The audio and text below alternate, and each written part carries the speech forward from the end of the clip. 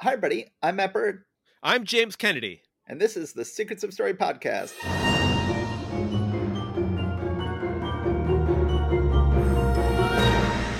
Theme music by Haddon Kime. So, James Kennedy, how are you? I'm great. How are you? I am great. Things are going quite well here. It's journalism project time at Northwestern University, which means it's time to do a profile of Matt Bird. Every time that it is time for journalism school profiles, everybody wants to do a profile of Matt Bird because you get to hang out and drink, and then What are interview you Matt talking about? after Are the you show. like some kind of famous figure in Evanston? I don't I understand this at am. all. Yeah, I am. And I host, at one point during COVID, I was like, oh, it looks like they're going to shut down my trivia night because of COVID. And someone was like, Matt, you have the most popular evening in town. And I'm like, what? Seriously? He's like, yes, you draw the largest crowd in town of anybody in Evanston. And I'm like, oh, okay. Well, then I guess it does make sense to shut me down because of COVID. Whenever people at Northwestern have to do profiles of people, then I am always one of the first people profiled. And I have been profiled at least 6 times, both print and video, for these things. They wrote about me in the Evanston Roundtable. They wrote about me in one of our actual 2 newspapers. But yeah, so Mr. New York comes to town and just Bigfoots his way in and just immediately becomes the man about town. This is like a Doc Hollywood. This is a Tulsa King. But their small town values have shown me the error of my ways. And now it's time that I learn to, live right and learn to love, learn to reject all the horrible New York values. The thing you have to learn to love is to be profiled annually. That's a lesson you have to learn, that it's okay to be profiled all the time. It is. But yes, but how are you, James Kennedy? More importantly, I realize you get to live outside this media spotlight. You get to live outside the media glare that shines so brightly on me, and you get to actually just live your life. I can't tell you how much I envy you people. What are you doing outside of the media spotlight, James Kennedy? Just just sitting in my hole. So, James, are we allowed to announce your 3rd novel yet? Yes, we are. Yeah. We are? Bride of the Tornado. It's also out on Quirk Books. It's going to come out in August. I'm very excited about it. It's another book for adults. It's not a YA or a children's book like The Order of Oddfish was. It's more along the lines of Dare to Know. A lot more straightforward than Dare to Know, and a bit more the horror tip, which my agent and my editor tell me is good because horror is big right now. But of course, since I'm doing it, it's not straightforward horror. If that was the case, then I could comfortably know that my kids would be going to college. Instead, yes. I have to do it in a ridiculous, messed up way. Delete all that. Just it's horror. Maybe I'll talk about the premise of it in a future podcast. Yeah, it's called Bride of the Tornado. And if a title like that doesn't make you want to buy it, what will? I've read the novel. It is very well written. It is very disturbing. It is exactly, I think, what you intended for it to be. And I cannot wish you more success with this novel. I am so excited for you to have number 3 coming down the pike. So speaking of novels getting published, well, how does one get a novel published? There's a little thing, if you're going to do it traditionally, called an agent. And that's what our episode today is about. Yes, nice segue. So, yes. So I was having a conversation with a friend who is a aspiring novelist and has written 2.5 novels and is getting better and better, but is really frustrated that he cannot get an agent. And I was like, well, I can tell you about my experience, but my experience is not that typical. And I said, and I didn't, as with everything else good that has ever happened to me, it sort of fell into my lap and I didn't really have to work for it, like so many things. And I'm like, but you know who did work for it, worked his ass off twice to get an agent, is James Kennedy. And I said, we had a topic that we were going to cover in this episode. And I'm like, no, let's stop. Let's push that back before my friend gives up and just goes ahead and self-publishes his novels, which he is on the verge of doing. I said, not that there's anything wrong with that, but I said, let's go ahead and see if we can get you an agent the James Kennedy way. The traditional way. Hashtag the James Kennedy way. Trademark, copyright, reserved rights. I'm nothing if not traditional. You are the most traditional person I know, James. You are currently wearing a pilgrim outfit that you wear at all times. And the funny thing is that I do have a very deep streak of traditionalism, like underneath a lot of the other stuff about me. I mean, you joke, but it is there, like well hidden, but it is there. It's true. Well, so let's say you have an unpublished manuscript. I mean, should we just get into this? Yeah. Okay. So let's talk about the James Kennedy way, and I can jump in and talk about the Matt Bird way in various points, because I have gotten various agents and managers and publishers in various ways, traditional and non-traditional, over the course of my writing career. But let's go ahead and start with what you have to say, James.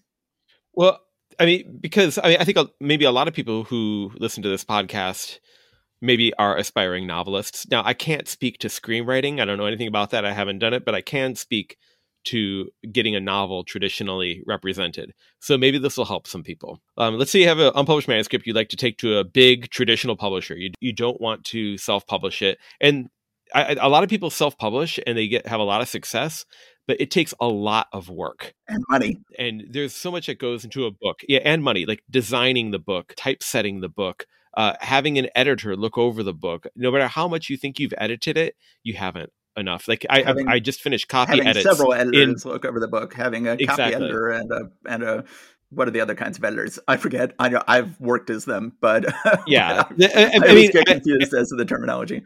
This is the third time in my life I've ever gone through a thorough copy edit on Bride of the Tornado, and it is so humiliating how little you realize you know about the technical aspects of writing, and how you can't. I consistently get lay and lie wrong every single time. Stuff like that. Even in that case, like they are like cutting me a lot of slack because this is first person and colloquial. But even still, there's like a bunch of stuff that just like leaps out. My wife buys the books for Evanston Public Library, and at one point someone came up and says, I self-published a book about Edgar Allan Poe, and I'm a local author. I live here in Evanston, and you didn't buy my book. Why did you not buy my book? And she's like, oh, I'm sorry. I usually, like to buy locally published books. Tell me more about your book, or, give me a copy of your book. And he gave her a copy of the book, and she's like, well, I'm not going to buy it.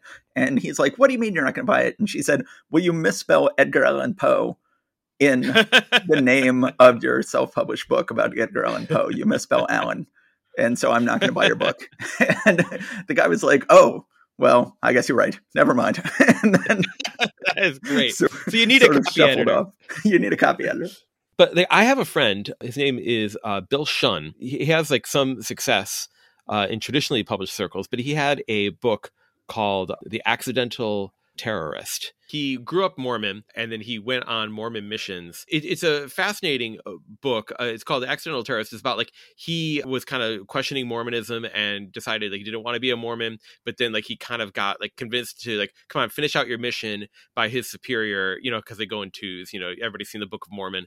But then when he had like a junior that he was supposed to take care of, that person said, I'm leaving.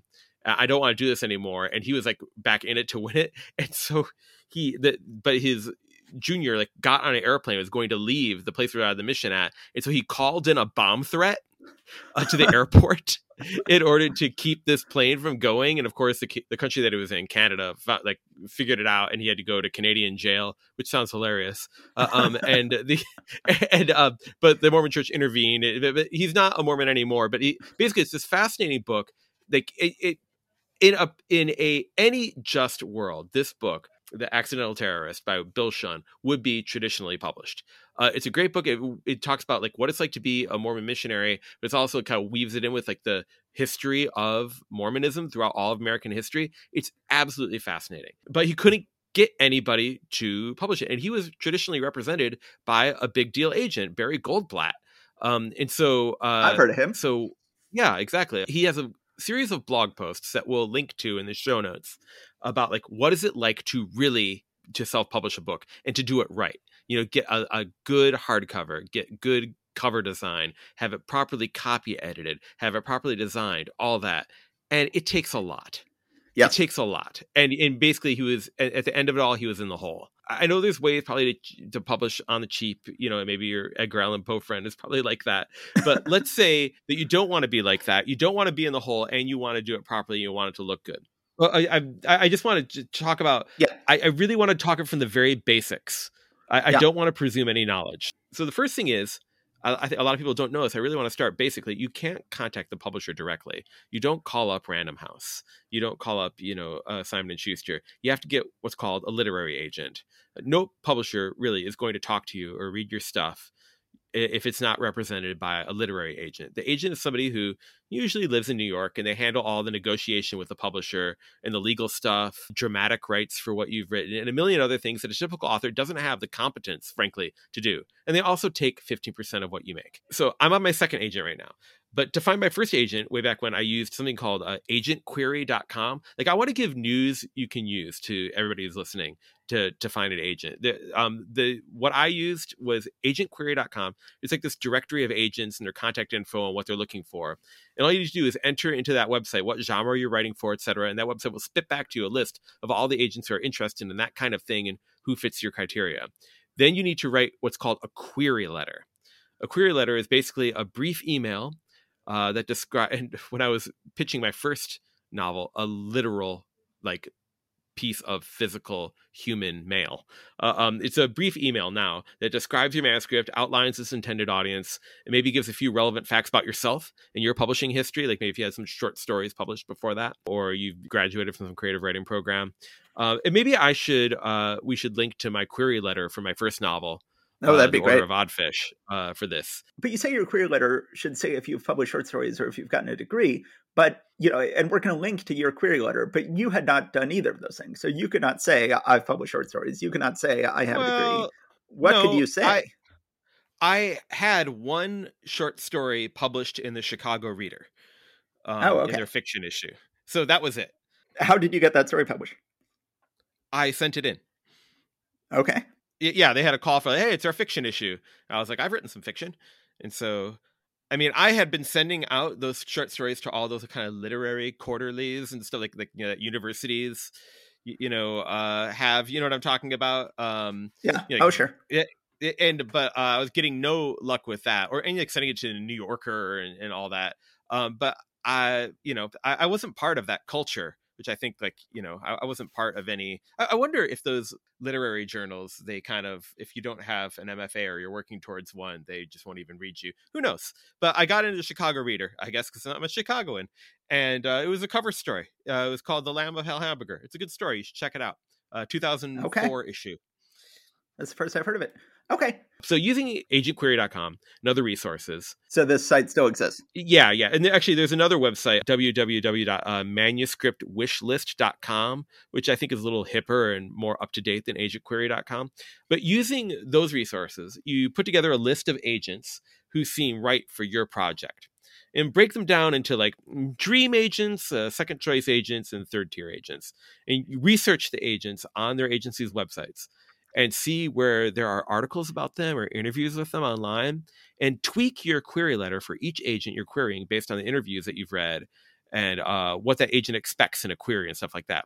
Because some agents want the first 10 pages of your book in the body of the email, or maybe some of them want a synopsis, etc. You got to find out. It's very important to find out what each agent wants and to provide it.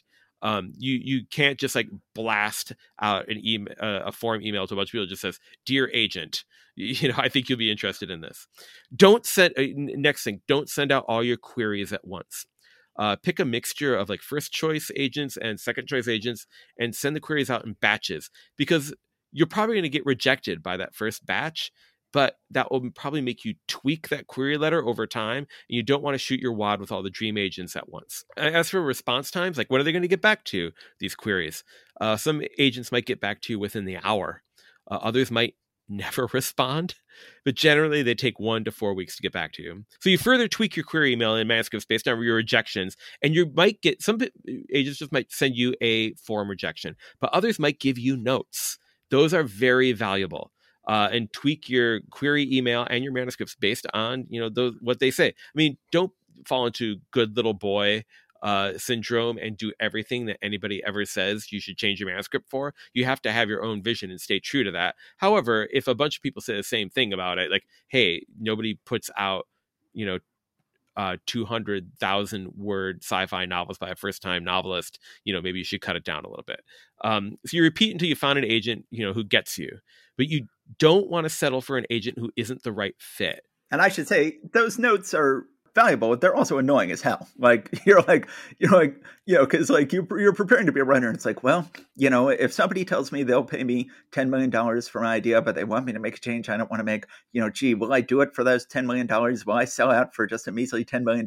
And then you find out the actual reality of it is people are going like, well, maybe I'll represent you if you make a bunch of changes you don't want to make, and then I'll consider reading the full thing, I'll consider representing you. And then maybe 30 steps down the line, you would get money. And you're like, and you're getting $25,000. You're getting conflicting notes from different people saying you have to change this, you have to change this, you have to change this. And they don't match up. And you're like, now I have to start compromising. I have started compromising so early on in the process. It is tremendously frustrating. Yeah, I mean, and I'll talk about my story with compromise and how I dealt with that, and you might guess how that went. But you have to repeat until you find an agent who gets you. A bad agent who doesn't understand you is worse than no agent at all. I know that's hard to hear, but it's absolutely true. But to repeat, every agency and agent even is going to have different guidelines. Sometimes you have to check out, the various places in the web where the agent or agency has spoken about what they want to figure out what to do. Obviously, there's an agent or agency's own website, and usually they have their own page on that website. Different agents might have different guidelines. Anyway, if your book sells, the agent will take 15% of what you make. That's standard. That's not negotiable. But just make sure the agent doesn't ask you for any money up front. That's the reddest of red flags. And there has been a profusion of scam agencies lately. And so an agent should only make money when you make money. This bears repeating. All money should flow only one way, towards you. Editing fees? Nuh-uh. Reproduction fees? Reading fees? Get that trash out of here. And that's 15%. 15%, not 50%. Yes. If your agent says like, oh, I need a 50%, and you're like, I'm sorry, what did you say? It's like 50%. You're like, okay, I'm sure he said 15. I'm sure it wasn't 50. He didn't speak very clearly. If your agent wants 50%, then you're screwed. That's a red flag. Yeah. So rejections, they are going to happen. For The Order of Oddfish, I was rejected by over 100 agents before I found an agent for that book. Some people have gotten agents more quickly, but this definitely could be an endurance thing. And with me, I've never had any contact in the publishing industry. I had to go from cold calling alone, or the equivalent of cold call. These cold query. It wasn't like a friend of mine who knew somebody who could, get me a meeting before the fact. I would do school visits to talk about The Order of Oddfish and, what is it like to be a writer? And in my early days, I would bring around a poster that I had made constructive of all of the rejections that I had ever gotten. Back then it was like on the different letterheads of all the different agencies. And I was like, hey, look, it's a lesson about perseverance. You got to get rejected a bunch of times, until I realized like this did not have the desired effect. Kids would just see that poster and they would just like, oh, this guy's a loser. Like he made it in by the skin of his teeth. Like I don't know. Why do I got to listen to this guy? So yeah, even though the lesson might not sink into a seventh grader, it should sink into you. You have to have the tenacity and unkillableness of a cockroach. Yeah. I tried doing school visits just once, and I realized like my advice is poison for students. Like the last thing, because I'm talking about like you have to be audience focused. Like if you are 12, you should not be audience focused. And no, you should not. I could just see these poor brains being twisted by my cynical advice.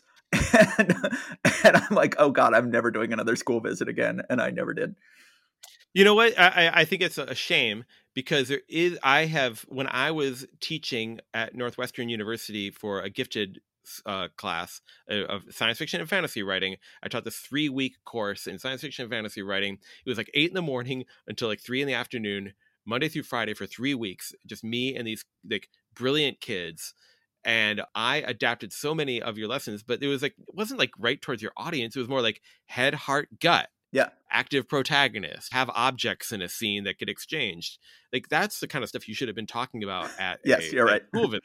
And I mean, that's the stuff that's news they can use, because what they have is that they've got wild, amazing, unique, insane ideas, and they just have to make them something that's readable, you Yeah. know, and like all of your lessons that you give, basically. I mean, school visits are their own form of purgatory. I love doing them, but because I got really good at doing them, but that took some time. If you don't love it, then don't do it. But I don't want to shock you, but this is one more thing in life that Matt Bird tried once and didn't master right away and gave up on. I mean, at any point in this process, did you think, I guess my novel sucks? Like, how could you not have thought that after 100 Agents had turned it down? Like, how could you not go like, oh, I'm just not cut out to be a novelist. My novel must suck. No, it's a great book. I believed in it. And I like how you're like doing a low key like like slam on the book here. But no, I am not at all. But how could you not have thought that? Like, I mean, you know, just listening to the universe, you know, how can you not go like, the universe is telling me that my novel sucks? Because I have great confidence. I have self-confidence. You have to just have a tremendous amount of confidence.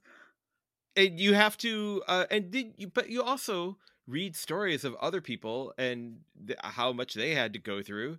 And so you just figure, well, I guess this is the price you pay. So no, yeah. I never believed it sucked. I mean, I had a lot of readers. I had a lot of eyes on it, people who really liked it, you know, who, I mean, obviously, yeah, they're your friends. They're going to, you know, maybe you can't trust them totally. But I mean, I thought I was pretty sure I had something special, and I was glad that I stuck to it. So, I mean, no, the universe isn't telling you something if you get rejected again and again and again. Not necessarily. Yeah. Okay. Well, yeah. Again, I never had that sort of self-confidence. But okay, the whole time you were trying to sell Order of Oddfish, the whole time you were trying to get representation for Order of Oddfish. Did you have people going like, well, you know, send me your next novel. I think you're a promising writer, but I'm not crazy about this. About this one, you'll write another one and send it to me. And you just weren't doing that. You were just, I mean, you kept pushing just Order of Oddfish without writing a second novel for a long time, right? Yeah. If they said that, I don't remember it. Maybe somebody said, you know, like, I'd be interested in seeing what your next project is, but I didn't. Yeah, I just probably thought that was a nicety. Yeah. I had a novel written, I think was my point of view. Like I've already done the work. I know that it's good and it was good. And so like, I just need to find somebody to represent it. So okay, let's say you get your agent. So I got an agent. She was Lisa Bankoff in International Creative Management. This was a coup. This is a legendary agent. She's been around forever. I was living in Japan at the time. I had to print out the novel, The Order of Oddfish, and send it from Japan, hard copy. Wait. So let's go back. Let's go back. So so you're how old at this point? I guess I am 33. You're 33. Maybe. Okay. The age that Jesus died. So you are setting often frequently characters in literature are 33 years old because it is the age that Jesus died. So then you have decided to become a novelist somewhat belatedly. You know, you are not a spring chicken. You are not a teenager. You are, you know, you have decided to become a novelist. You are living in Japan. You write the whole novel first. So So I had written the novel before I went to Japan, and I was querying agents before I went to Japan. And I was like, well, I was getting responses from agents, and I would have them like kind of string me along for a while, like for months and months and months. So yeah, we're reading, because here's the thing: an agent will sometimes they'll get your query letter and they'll say, "That sounds great. Send me the first 3 chapters," or "That sounds great. Send me the whole manuscript." And then you have to wait for who knows how long, a day, a month, 2 months, 3 months for them to get back to you. And then you have to write those emails like, "Just wanted to check in, see if you've gotten around to reading The Order of Oddfish yet. No hurry! But, you know, I just wanted to ping you to kind of touch base." And so much of that, so humiliating for a 33-year-old adult man. So I continued to edit and polish The Order of Oddfish when I was in Japan. and I was writing other things too, but I was continuing to query from there. And then I mean, I never stopped trying, and I finally got a dream agent, Lisa Bankoff. How did you only end up querying a dream agent 100 agents in? So you said you queried over 100 agents. Why had you not done this dream agent yet, or was this the first time you had approached her? It was the first time, and it's because she did not represent YA.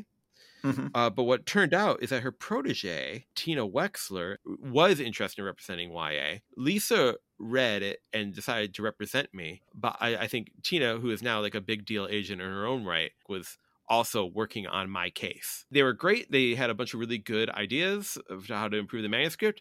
I remember being in the break room at the Japanese high school that I was teaching at. There it was, the email saying, I'm going to represent you. And I were walking out of work out into like the snowy cold, and just like, it finally happened.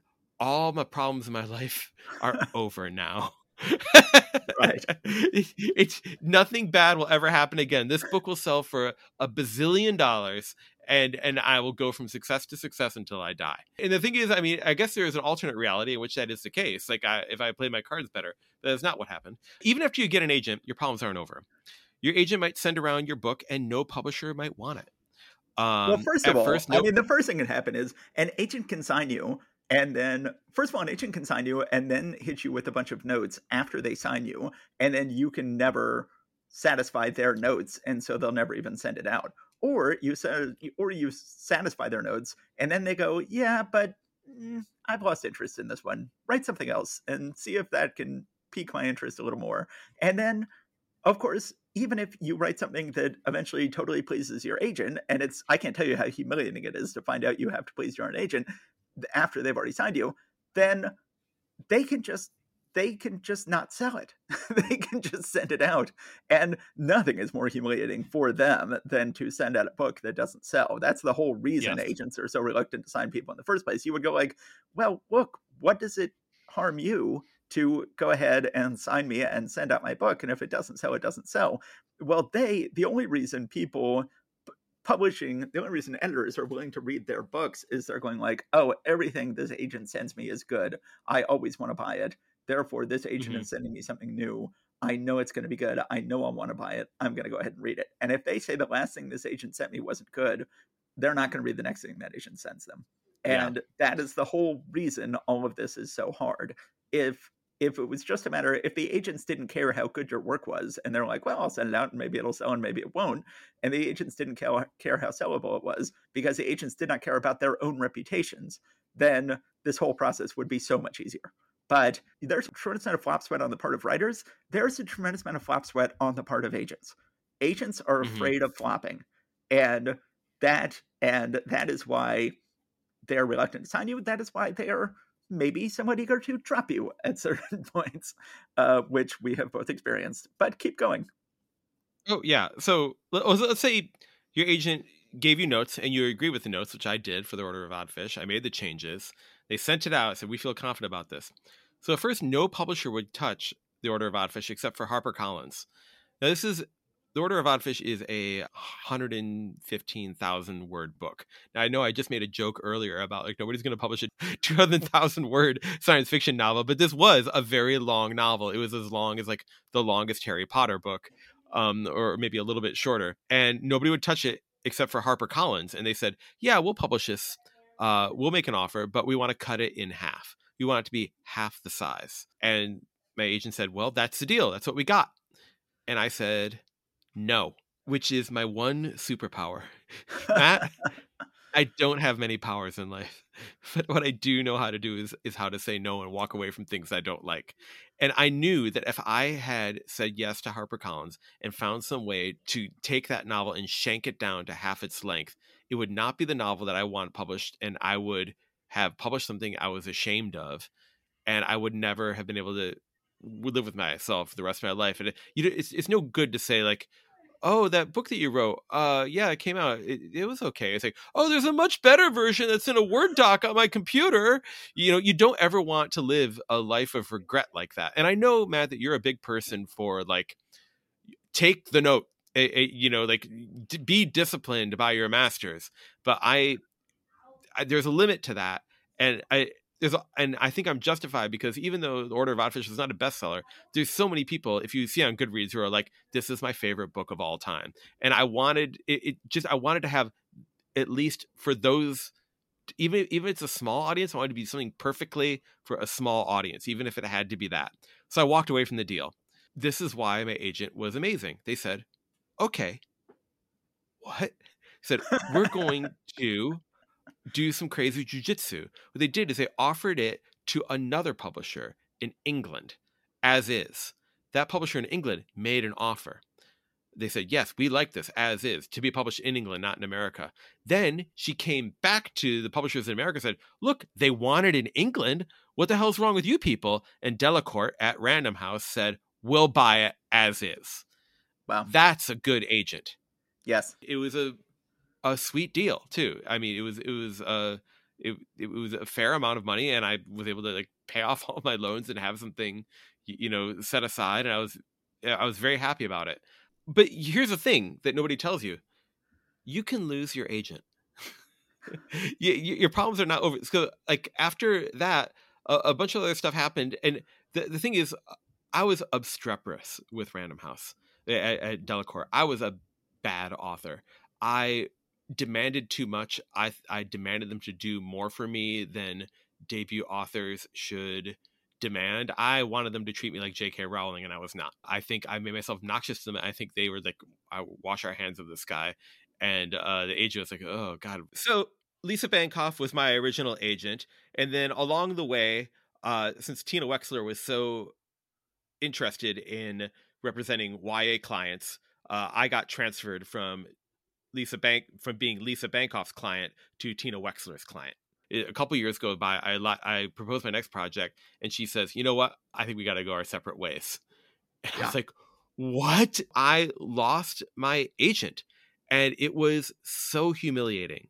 And I had one book that had been traditionally published, and I had to get busted right down to querying again. Nobody was interested. And also I was damaged goods because I had already published something. I had been, I had an agent, and now I'm querying again. Well, what's up with that? It's not like a good track record. Yeah. I mean, I'm sure in some ways it's easier. In some ways it's harder.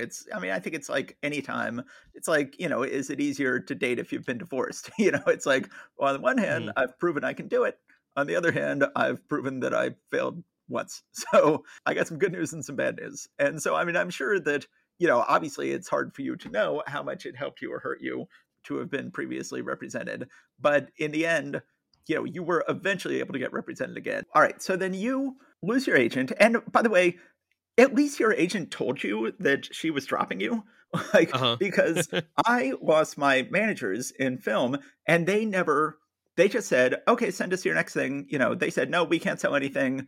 They never even said that. They just said like, okay, we sent out your stuff, to various people to try to buy it. And then that was it.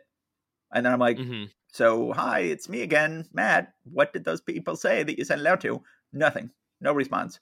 Finally, I'm like, a year later, I'm like, hi, it's Matt again. Like, do you still represent me? Like, should I be sending you stuff? And they're like, what do you got? Send it. And I sent it in, no response. And, and then eventually I'm like, oh, I guess I've been dropped, but they're just not going to tell me that. What I eventually discovered was that I had been spec farmed. Are you familiar with this concept? No, I'm not. So I think this is something that exists in the book world. It's far more pervasive and insidious in the movie world, where they were like, well, we just want to have a first look at anything you write. Basically, if you write something and sell it yourself, which is eventually what I had to do. But they said, if you write something and sell it yourself, then we're going to swoop in and take it's 10% in the film industry instead of 15%. We're going to swoop in and take our 10%. And we also just want the right to have a first look at anything you do in case we love it. So you are on our spec farm. You are on the farm where we read your speculatively written work and anything, and we can just sign. And, it's humiliating for several reasons. But one of the reasons it's humiliating is it's like, oh, given that they are not committing to actually sending out anything I send them, they can sign a lot more people. So maybe they weren't that selective when they signed me in the first place, because they're just like, oh, here's somebody who we officially represented. We're going to get 10% of any money he makes for himself. And if we want to, at least we can occasionally look at what he's writing and decide if we want to sell it.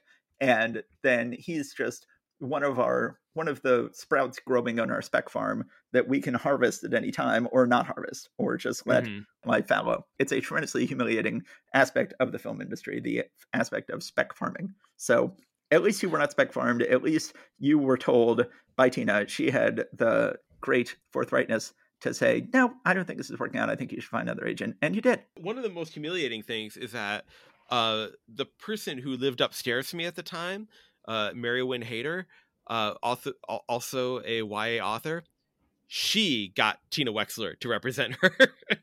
And she was like living right up to, so it's like Tina Wexler's representation just moved 15 feet upwards in a building where I live. James, I don't know how to tell you this, but there was one time someone said, yes, I want to be your agent. I want to represent you for selling fiction books. This is the only time this ever happened. Guess who it was? Tina Wexler? It was Tina Wexler. Amazing. So I found my notes from my meeting with Tina Wexler. She didn't actually say, I want to represent you, but she said, we had been talking at a party and she had said, oh, do you have any interest in writing novels? And I said, yeah, I do have some interest. And she said, oh, I'd love to meet with you about it. And then, so here's what I did. I'll just go ahead and jump in and say, So I said, all right, Tina Wexler wants to talk to me about writing novels. I wasn't sure I wanted to write novels. But I said, I know I should be. This is something that I should be able to do. And it's something that you can do for free. Unlike making movies. Exactly. And so then what I did was I went ahead and looked her up online. And I think just about every agent, you're going to find profiles of them online where people interview them and ask them, what are you interested in? What sort of stuff do you want to do? And so these were the notes I took.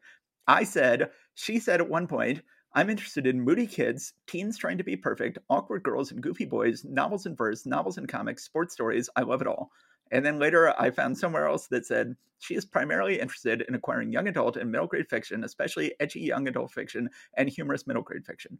Another place said she's particularly interested in popular science, food, pop culture, memoir, religion, art history, women's issues, however defined, and modernized retellings of popular myths and legends. On the adult side, she's looking to acquire yada, yada, yada. So then I just cut and pasted into a document all these things where various people were talking about what this one agent wanted to publish. And I'm like, it can't be this easy, can it? I just have to sit down. Oh my God, this is the ultimate Matt Bird move to just take all this external data. Like the story doesn't come from within you, from some urgent thing that you need to express or some weird problem you need to solve in yourself, which is how it should be. It's just like, well, how can I please some external criteria? This is the most Matt Bird thing ever. Go on. So then this is what I pitched to her based on reading all that. And it's amazing. Oh my God. I never did this. It's amazing I never did this when we were doing free story ideas, because this was a classic free story idea. So this was before Joe Hill published his novel Horns. So this shows you how old this was. And it was very similar to that. The plot was the title of the book probably would just be Trickster. And we begin with the kid and mom. They get word that the kid's no good dad has died. The kid starts growing horns. His mom reveals that his dad had horns too. Then the kid keeps almost getting killed in various seeming accidents, but he is saved by a raven, a monkey, a coyote, and a spider. Save him from 4 different attacks or accidents or things where people are suspects these people are trying to kill him. He realizes that he is a trickster god and starts to fear that he is Satan, but eventually realizes that he is probably Pan, a reincarnation of Pan. And then somehow, I have no idea how I got here, but I say Prometheus is behind it all. But so then I pitched this to Tina Wexler just based on, I think I basically wrote this based on what she said she was interested in. And I said, sounds like a novel she would be interested in. And I pitched on it, and I think on Laika, of course, and on starting America all over again in the Mall of America after nuclear holocaust. But the main thing I pitched her on was Trickster, and she loved it. And she said, yep, I want to read your full manuscript, send it to me. And it was a great meeting. And then I got home and I said, I don't want to write novels. Writing novels is hard. And so I emailed her back. I said, thank you so much for meeting with me. I think that I will be in touch once I actually write these. But right now, I might be working on other projects first or something like that. And then that was the last contact I had with her.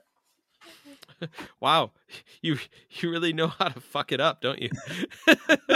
No, I know how to create opportunities, and then realize that I nailed it, my meeting. But then I realized I wasn't actually interested in pursuing that opportunity, and I never thought of Trickster again until today, when I was like, "Oh yeah, what did I pitch to Tina Wexler?" Let me finish my story of how I got to my second agent, and then we'll go into broader themes. But so years went by. I wrote a bunch of other books. I kept querying them. Had 2 kids. Started up the film festival. I think it kind of single handedly, in a way, kept the Order of Odd Fish in print, because I would essentially go on a book tour every year. But I was like, oh, I need to write another children's book. And then I cold queried John Cusick at Folio Literary. How did you know who that was? Just looking at agentquery.com and manuscript wishlist. Like, I was still just churning through it and just getting rejected and getting people to read my stuff and waiting for months and them saying no and all that stuff. It's just such a waiting game. You have to have a butt of steel. Maybe some people get snatched up immediately, but I don't think that's the norm. Oh, no. He saw this one project I was doing. He was like, I like this, but I don't think it's quite for me. What else you got? And so I sent him another thing. And he was like, oh, this I can sell, I think. But then he didn't, because it was Bride of the Tornado, and he tried to sell it as YA, but it wasn't YA. And he was like, well, what else you got? And luckily, for years, I had just been churning out novels and putting them in my drawer. And so, well, I've got this weird, unpublishable thing that nobody's going to like, called Dare to Know. He's like, this I can sell. And well, it wasn't called Dare to Know. It had an 8-word name. Yeah, at the time, it was called You Know My Name, Look Up the Number. But he sold it, and then we sold the film rights, and you know, a lot of good things happened. You changed the title, most importantly. Yeah, Matt. Yeah, and now that thing that he was trying to sell as YA, we decided this is an adult book, Bride of the Tornado, and that's what's coming out in August. That's why these 2 books are following so hard upon each other. It's not because I'm a fast writer. It's because I had a bunch of shots in my locker. My new agent is great, by the way. He's fantastic. But I remember reading some interview with him, and they were like, well, how many people did you sign this year? It's like, oh, I signed 6 people. This isn't an exact quote, but it was something like 4 people were personal recommendations. 1 person was somebody who got referred to me by, you know, blah, blah, blah. And the 6th one was a cold email. Like, and I was like, oh, that was me. It just goes to show how unlikely it is to get ahead in this business without connections. Like, I have gotten some stuff published without connections. However, it is very difficult, and I don't recommend it. And also, when I was in the wilderness and I was asking people who did have agents for like, hey, could you introduce me to your agent? It never worked. I asked you for an introduction to your agent, and I sent him what I was working on, and he passed on it. Yeah. But I did it. I mean, you asked me to introduce you to my agent. You did everything you could do. What I'm trying to say is that, like, even those personal connections aren't enough. Yeah. It is. I can't emphasize too much how pitiless of a business this is. Okay, so with your current agent, you say that he was a dream agent. What was it that of what you knew about him that convinced you he was a dream agent? What did you learn about him that said, oh, in that case, he's my dream agent? This is, we had a phone conversation before he officially took me on. And the thing that I really liked is that he said, I don't want to be your agent just for this one novel. I want to be an agent for your career. And that was music to my ears. And then the fact that, like, I kept showing him stuff, and some stuff he was like, what else you got? I mean, you're going to get that from an agent, but also that he kept reading my stuff. He saw something in me, even if like a particular project wasn't for him. And then the fact that, like, he went out with something and then nobody bit on it, and he said, okay, what else you got? And like, it was like, that was a real big confidence builder, that like, even if something I gave him didn't sell to anybody, he still believed me enough to say, okay, what else you got? And he went out, he, you know, didn't get any bites, and came back and still wanted to work with me. So yeah, and also at Folio, they have a relationship with CAA. And so they're kind of aggressive about selling the dramatic rights. And that's where the money is in dramatic rights, and not necessarily in, you know, publishing a book. And the fact that they sold the film rights for not just an option, but they sold it for Dare to Know was huge and kind of, transformative for me. It was a real windfall. And so these are dream agent things. And he's looking out for my career and not just my work. But before that, before you ever contacted him, did you have any sense that he was going to be your dream agent? No, I mean, before I contacted him, he was just one name on a list of many names. Okay, so he had not necessarily stood out to you on agentquery.com or wherever you found his name. I mean, he stood out enough for me to query him, but I don't know. It was so long ago. I mean, this is like coming on 4 years ago now. Like, I don't remember exactly what mood I was in when I contacted him. I remember he was very responsive. He got back to me very quickly. Okay. Well, that's funny because, I mean, you had said that he took on 6 new clients that year and only one of them was a slush pile. So he obviously wasn't avidly, seeking out unsolicited submissions, but something about you was different. Maybe it was a podcast. Yeah, it was our podcast. It certainly has helped me get work. Did you know that he had sold books like yours? Were you like, hey, that's a book he sold. That book's like mine. Well, that's the funny thing. He was selling children's and YA at the time. He was not selling adult books, and he just happened to be branching out into selling books for adults when I queried him about a kids thing.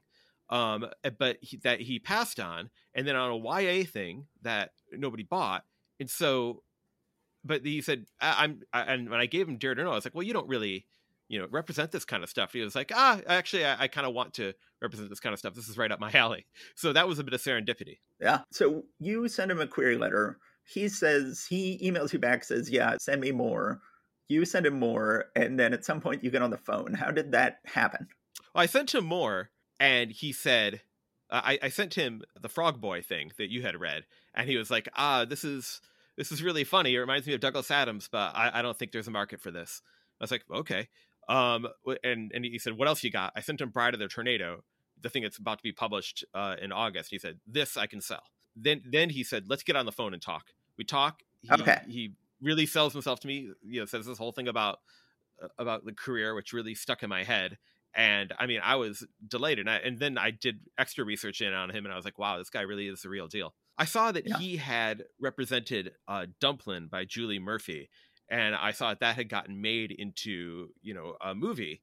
And I was like, oh, gee, a Netflix movie. I was like, oh, wow. So he can really, turn these around and, not only publish the book, but he can position it in such a way that it can have success selling dramatic rights too. So when you spoke to him on the phone, were you nervous? Were you worried, like, I don't want to screw this up. I don't want to screw this up. I don't want to screw this up.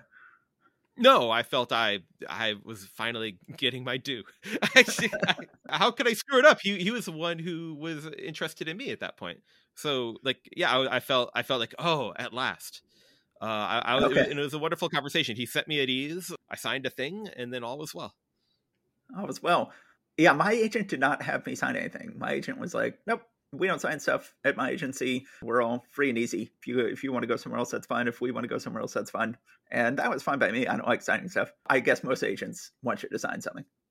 Mm-hmm. So in that conversation, did the fact that you'd previously had an agent come up? Like, I volunteered the information because I obviously hadn't said it on my query letter, although he did see that I had, previously, I did say in my query letter that I had previously published a YA book.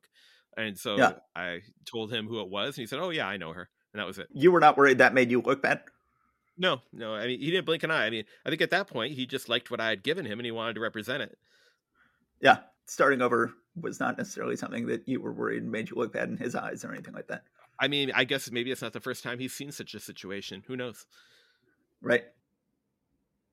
Being busted back down to non-agented is really harrowing. Not having an agent and having something you really believe in is really scary, especially if it's something that the clock is ticking and you feel like the relevance is losing power year by year.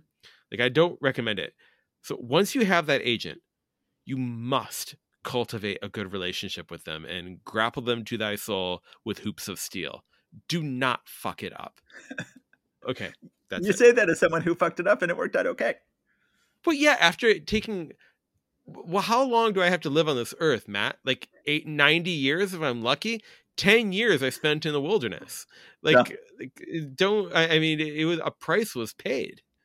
Don't do it as I did. So yeah, so I went the MFA route, and then we had 70 kids who started in my class, and then they said at the end, they're like, okay, now we're going to have you write your final screenplays, and we're going to pick 10 of the 70 of you and anoint those 10. And the other 60 are just cut loose and get no help from us whatsoever. And so I was lucky enough to make it into those 10. And they, gave out awards at the end of the year, and I won various awards. And then they said, all right, we're going to send out your, go ahead and write basically pitch letters, and then we will send it out from Columbia to various agents and managers to see if they want to represent you. And so it's funny, I was out in LA, and I met with my mentor's manager and pitched him on The Man Who Won the War and Nerve, my horror screenplay. And he was like, yep, I'll bite. And then, so no one had told me anything about the business at Columbia. Absolutely nobody tells you anything about the business in an MFA program. And then so I had not known that managers would give you notes, that agents would give you notes. And so then this guy is like, yeah, I want to sign you. I'm like, okay, great. Let's go ahead and do it. But I didn't cancel my other meetings. And I said, okay, well, I've still got these other meetings, but yeah, I'm so glad you want to represent me. I guess we're moving forward with this. And he's like, great. Oh, by the way, my notes will include that he said, we're going to definitely add a threesome scene. That was one of the things he said. And I was like, I don't want to add a threesome scene. And that's very disturbing to me. And especially never having known... a threesome is disturbing to you? Well, it would have been a very rapey threesome scene. Oh, okay. And yeah, I know. It's like, threesomes are great. Don't get me wrong, but rapey threesomes, not so much. And I was like, well, no, I don't want to do that. And, I was just totally shocked at the whole notion that you could have to change things without actually making any money, just for your manager. And then I went ahead and took another meeting that had been previously lined up with a much bigger deal manager. And it was a very similar situation to you, where, there was a big name manager, and then his sort of lower down the totem pole woman who was actually doing the reading and who actually liked me and who actually chose to represent me and was always sort of rooting for me as he sort of lost interest. And then I went ahead and signed. And then we had the whole experience I talked about before, where they sort of gradually lost interest in me. Well, they set me up on a lot of meetings and everything went fine. And then I got cancer, which derailed a lot of stuff. And then I did go ahead and sold my own script and a couple of things. Well, I could go on and on and on about all the experiences I had, but eventually, they did set me up. They kept setting me up with unpaid work, basically, where I was working for big names, doing big projects, adapting big things. And I was, they'd go like, good news, you're set up. We've set up the project, you're attached. And I'm like going, oh, that's good. What is set up worth? They're like, oh, there's not worth any money. We're not going to, degrade setting up with money. And they're like, oh, okay, you're attached. Oh, we've got big names attached. I'm like, oh, what is that worth? Like, oh, what do you mean? It's, there's going to be the big payday later on, not little paydays now. And this kept happening. And then eventually I realized that none of these were going to make me any money at all. And the biggest money job that I had signed on with refused to pay me the money that they actually owed me. And then eventually my managers lost interest in me. And then I changed gears. I started writing advice. I wrote a writing advice book. And then my wife, in the meantime, had a big success. So I thought about having my wife on today to join us. She has never been a guest on this podcast. I considered having Betsy on tonight, but she has, you were talking about knowing no one in the industry. Well, Betsy did it the exact opposite way. She knew everybody in the industry. She started a popular blog and then became a very influential blogger. And she started running Kidlit drink nights in New York, where she would bring all of the hip young people involved in children's literature. She would invite them all out for drinks. She would, reserve a big room at some bar in Midtown Manhattan, and then invite all of the big agents and editors and authors to come out and schmooze and drink. And she got to Indeed, know, like there's a picture of them doing that on the cover of School Library Journal, and a bunch of librarians. They're like her and a bunch of other like superstar librarians on the cover, like holding martini glasses or whatever. And a bunch of like fussy librarians wrote in saying, "I think it's outrageous that these librarians are holding what looks like alcohol on the cover of the School Library Journal magazine." Do you remember yes. that? And then when she finally set up a book, she actually auditioned agents for herself. She was like, okay, I know every agent in town and they all love me. And which one of them gets to work with me? Now I get to, audition them and see who I want to choose. And so she chose very well. She chose an excellent agent she had decided the best agent in town. And then when I decided I want to publish a book of writing advice, and I had been burned so badly in my screenwriting career, I said, well, I'm just going to approach Betsy's agent and hope he'll represent me. And I, said, hey, would you be willing to look at this book of writing advice I wrote? And then I gave it to him. And I have always said that he makes less than minimum wage on me. He spent a year selling The Secrets of Story, and he kept sending it out and kept saying no. And again, that makes him look awful. It makes it, if he's like, hey, want to buy this thing I'm sending out there? Like, we read that thing you sent us from Matt Bird. We didn't buy that. Why should we buy this one? And it was, but he kept doing it. And he had this whole plan for a while where he's like, all right, I think you have to write clickbaity pieces for the internet. Can you rephrase your advice in ways that anger people? And we'll try to sell them to Huffington Post.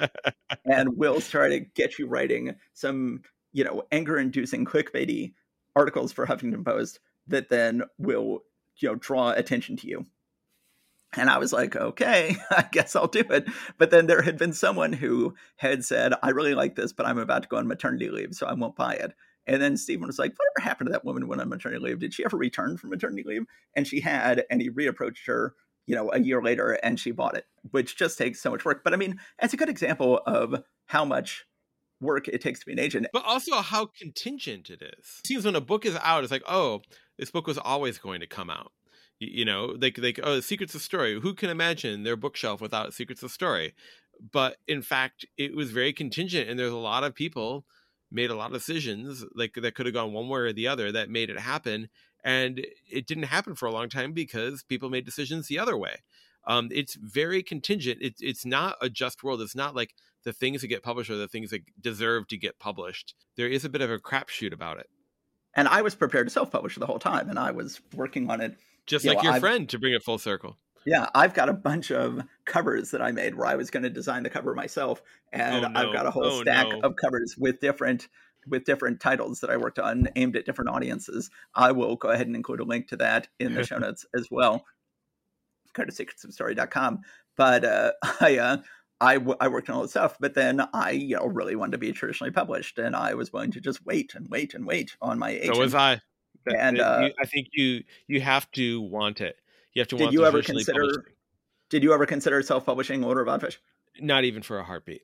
Yeah. Especially back then, because Oddfish came out in 2008, and like the real self-publishing renaissance didn't happen until a little bit later than that. And I know that people have had a great experience in it. Like Colleen Hoover, I think, was originally self-published, and Hugh Howey, and these are like superstars and bestsellers.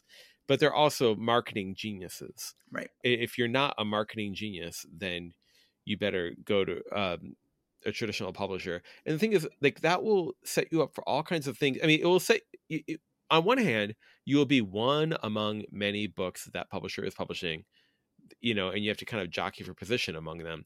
However, they can give you opportunities that you would never have. I mean, a self-published book, to get it into, say, Barnes & Noble, so that somebody can see it facing face out on the new releases thing, and say, oh, I'll take a chance on this. That's never going to happen if you're self-published. So you get dropped by the agent, and then you kept writing novels. Did you immediately were you just willing to bite the bullet and start querying agents again right away? Or was there a dark night of the soul?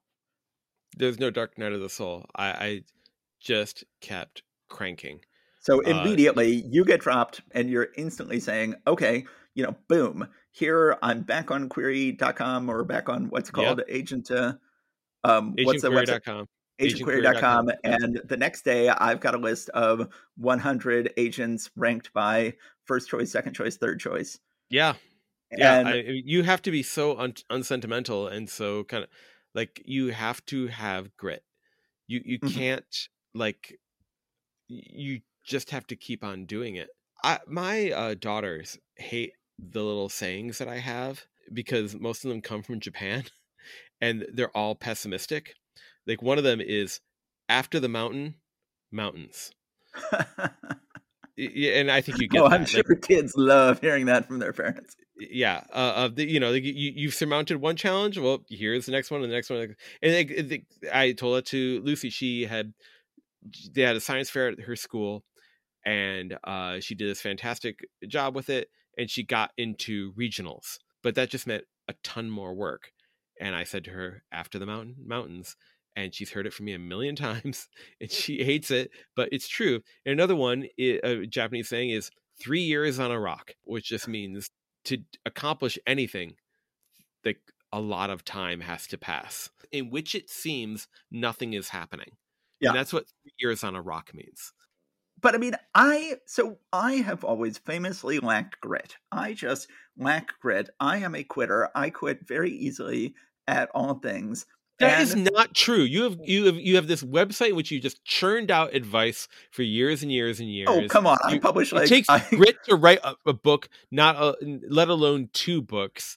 I got dropped by my screenwriting manager, and I said, "That's just it for me. I am going to quit screenwriting because I can't imagine the humiliation of having to go back out and re-query, especially without having the advantage of Columbia the second time." And, and I knew that it's like, well, there had been several agents or managers who had been interested in me.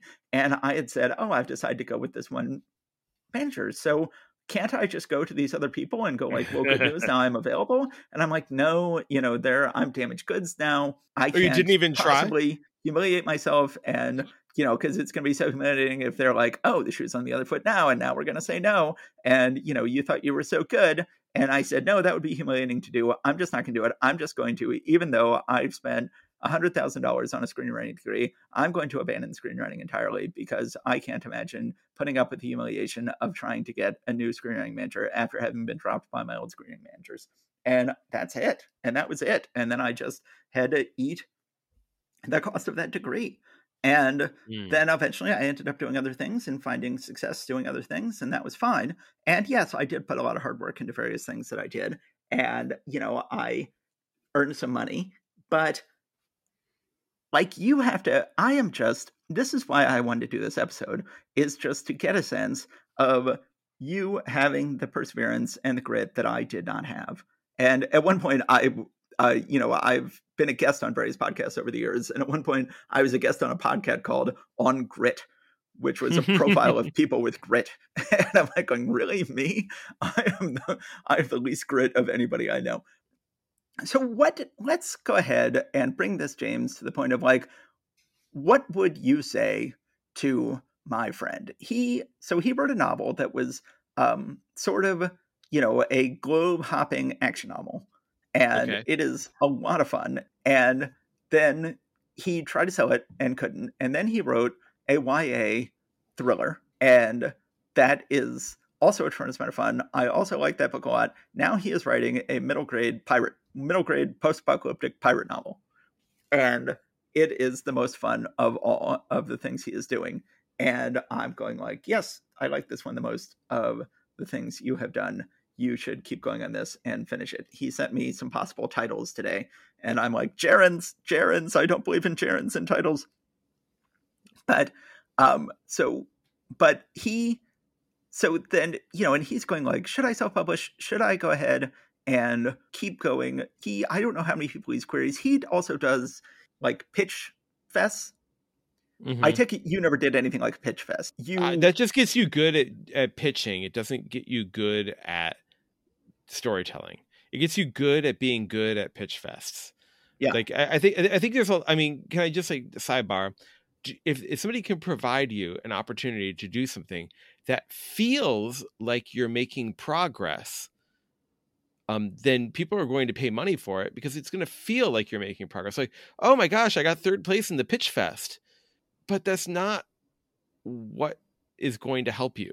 Like, what's going to help you is going to be the messy experience of grabbing deep down in your soul and thinking about the people that you know and the stories that you know how to tell, and finding a way to take this messy garbage from the most shameful places inside you and bring them up and put it into some kind of format that is halfway palatable to people. But then the fact that it's only halfway palatable is the thing that's going to make it actually successful, because if it was fully palatable, it would just become completely smooth and slip through everybody. And so, but you have to bring it from that awful place. You can't bring it from, I'm going to cut and paste from everything that my prospective agent said that I should do, doing a pitch fest or whatever is just going to make you good at pleasing people who can't help you. And you're going to be, maybe you'll be like, oh my gosh, it's so great. For 5 years running, I got first place in the pitch fest. At the most generous way of looking at it, it's like, this is a way to kind of like keep yourself sharp between projects and kind of like maybe make yourself aware of like how things get sold. But it's a way, it's a way to meet potential agents. It's a way to say like, hi, I'm an agent. I've agreed to take part in this pitch fest. I'm willing to hear your pitches. Pitch me.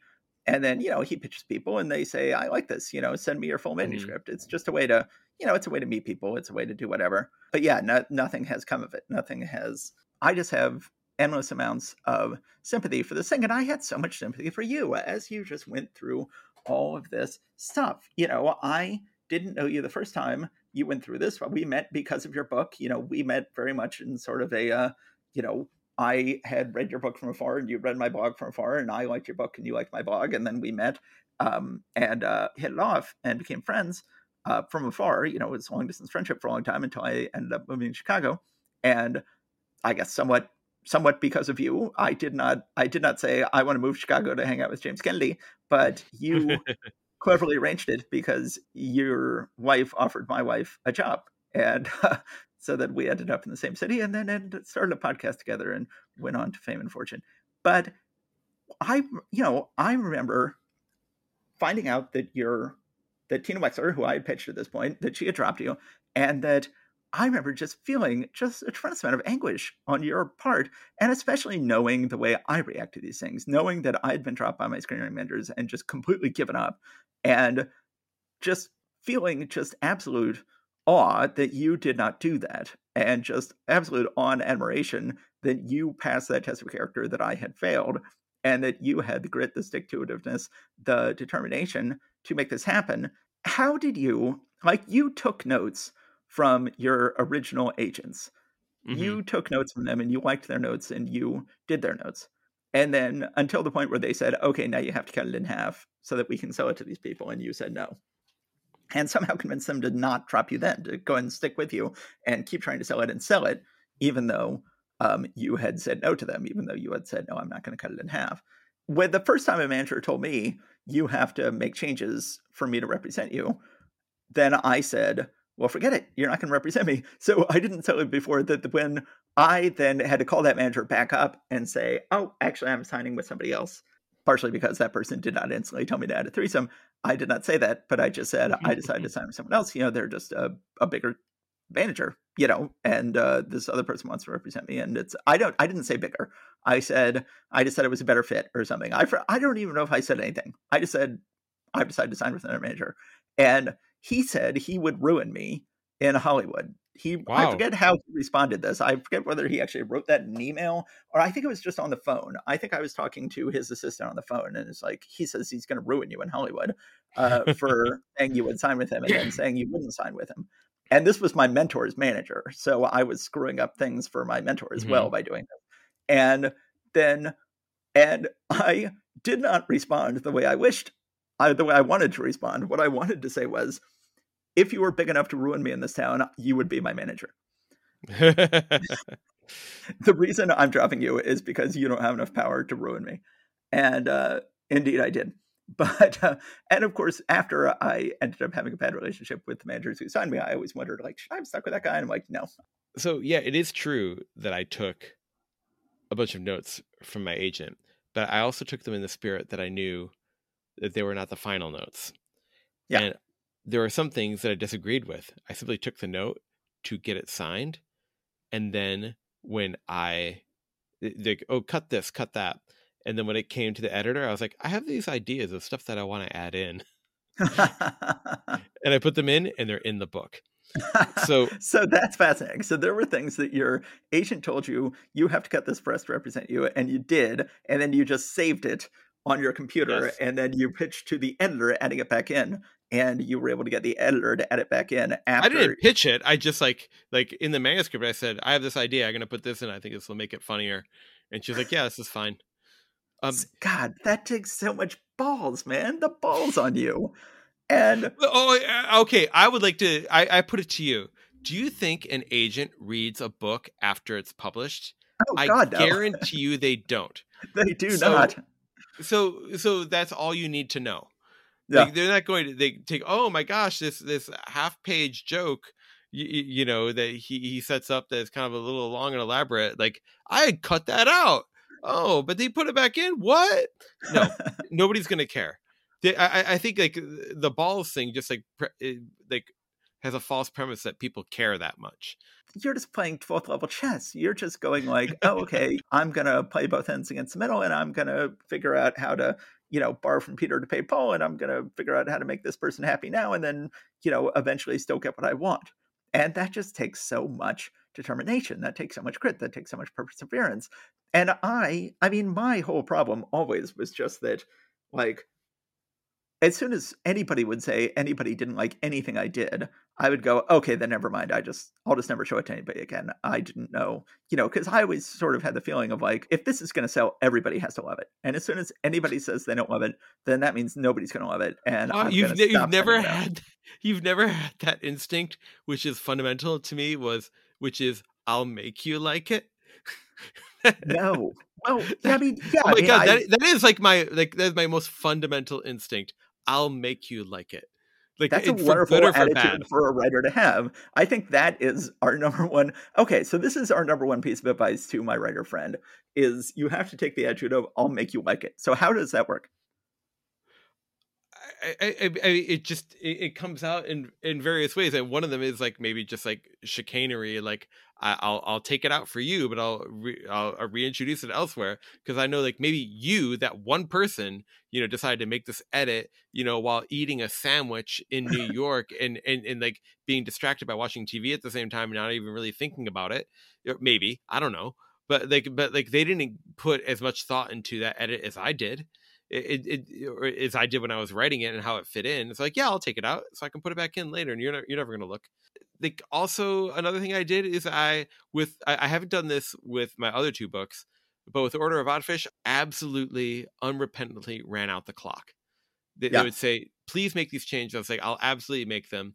And then I would wait until the day before they were due. I wait a couple days after that. And I would say, I made the changes, and I made like a third of the change.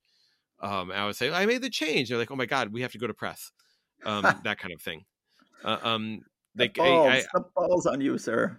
But the thing is, I mean, I guess the laughs on me because, the Order of Oddfish is not something that everybody knows about. However, I do feel like when I read the Goodreads reviews, or like once every 3 months, I get some email from some rando who's like, I read this when I was 12. And now it's, 10, 12 years, whatever, 14 years later. And I still think about it. And I want to, could you please sign a copy of a hardcover for my girlfriend? I want to give it to her as a special present. Like, that means a lot to me. And I don't think that happens to every book that came out in 2008. I think it happens to books that people fought for and they had a vision for. Yeah. I think the number one lesson here, James, is just perseverance. Just perseverance. Like, I mean, let's even just get down to, like, Bride of the Tornado. I read Bride of the Tornado, and you have a lot of respect for my opinion. And I was like, this is not for me. I could tell it was very good, but I was like, this is definitely not my sort of thing. I'm not a horror guy. I don't like disturbing stuff. And I definitely thought it was not your way back into being agented. I thought that, like, because you had written a middle grade book called Frog Boy that I really liked, and I still really like. And I was like, that's, you've been doing this 90-second Newbery, you've got all of this middle grade connections, and you've written a really good middle grade book. And dude, forget Pride of the Tornado, forget Dare to Know. Look, Matt Bird is a little bit on the ball here. I think he knows what he's talking about. Push Frog Boy. And indeed you did. You contacted your agent with Frog Boy based on Matt Bird's terrible advice. And your agent was like, no, dude, can't sell this. Send me the other stuff, the stuff Matt Bird didn't like. And, not even didn't like, but some of the other stuff, the stuff that Matt Bird's like, because I just thought you shouldn't be going adult. I mean, I just thought, like, you've spent all this time working on the 90-second Newbery. You've built all of this MG cred. Like, why would you go adult? And obviously I was wrong. And I've had stuff of mine that you have read and said, I hate it. And it's hilarious that you and I have a podcast about screenwriting advice, because you and I hate each other's work so much. And when you tell me I hate this, it's not for anybody, then I generally tend to abandon those projects. I have abandoned work because you didn't like it. And you have never abandoned work because I didn't like it. You just have a grit that I don't have. And you have had, in some ways, more success than I have. And you've got, oh my God, Dare to Know is in fucking airports. That is so fucking awesome. Like, thank you. People are sharing this to your Facebook page. Like, how on earth did you get into airports? That's amazing. I don't know. I mean, I that's more the marketing people at Quirk than anything. But I think it's probably just like, hey, we need to get rid of all these hardcovers that won't sell. It's, there's probably some complicated financial thing. But I don't think it's perseverance. I don't think it's grit. I think the better word is cussedness. You have to love going against the grain. Like, grit and perseverance just means, oh, well, I gotta go through this, but I guess this is what I need to do to get successful. But cussedness means I love that they hate me, and I'm gonna prove to them, I'm gonna make you love me. That's cussedness. Yeah, and I have never had cussedness. I hate anybody not liking anything I do. And I just can't stand it. There is like that contrarian streak in me that is not always constructive. And obviously it is like blown up in my face many times in my life. However, it is also, I mean, that's also a little bit of a strength. It's also the secret of your success. Yeah, well, it's what do I always say? That strengths and flaws are flip sides of each other. So what is your strength flaw combo? Cussedness, or is it? I guess it's cussedness / cussedness. Cussedness is your strength. I guess cussedness / perseverance, right?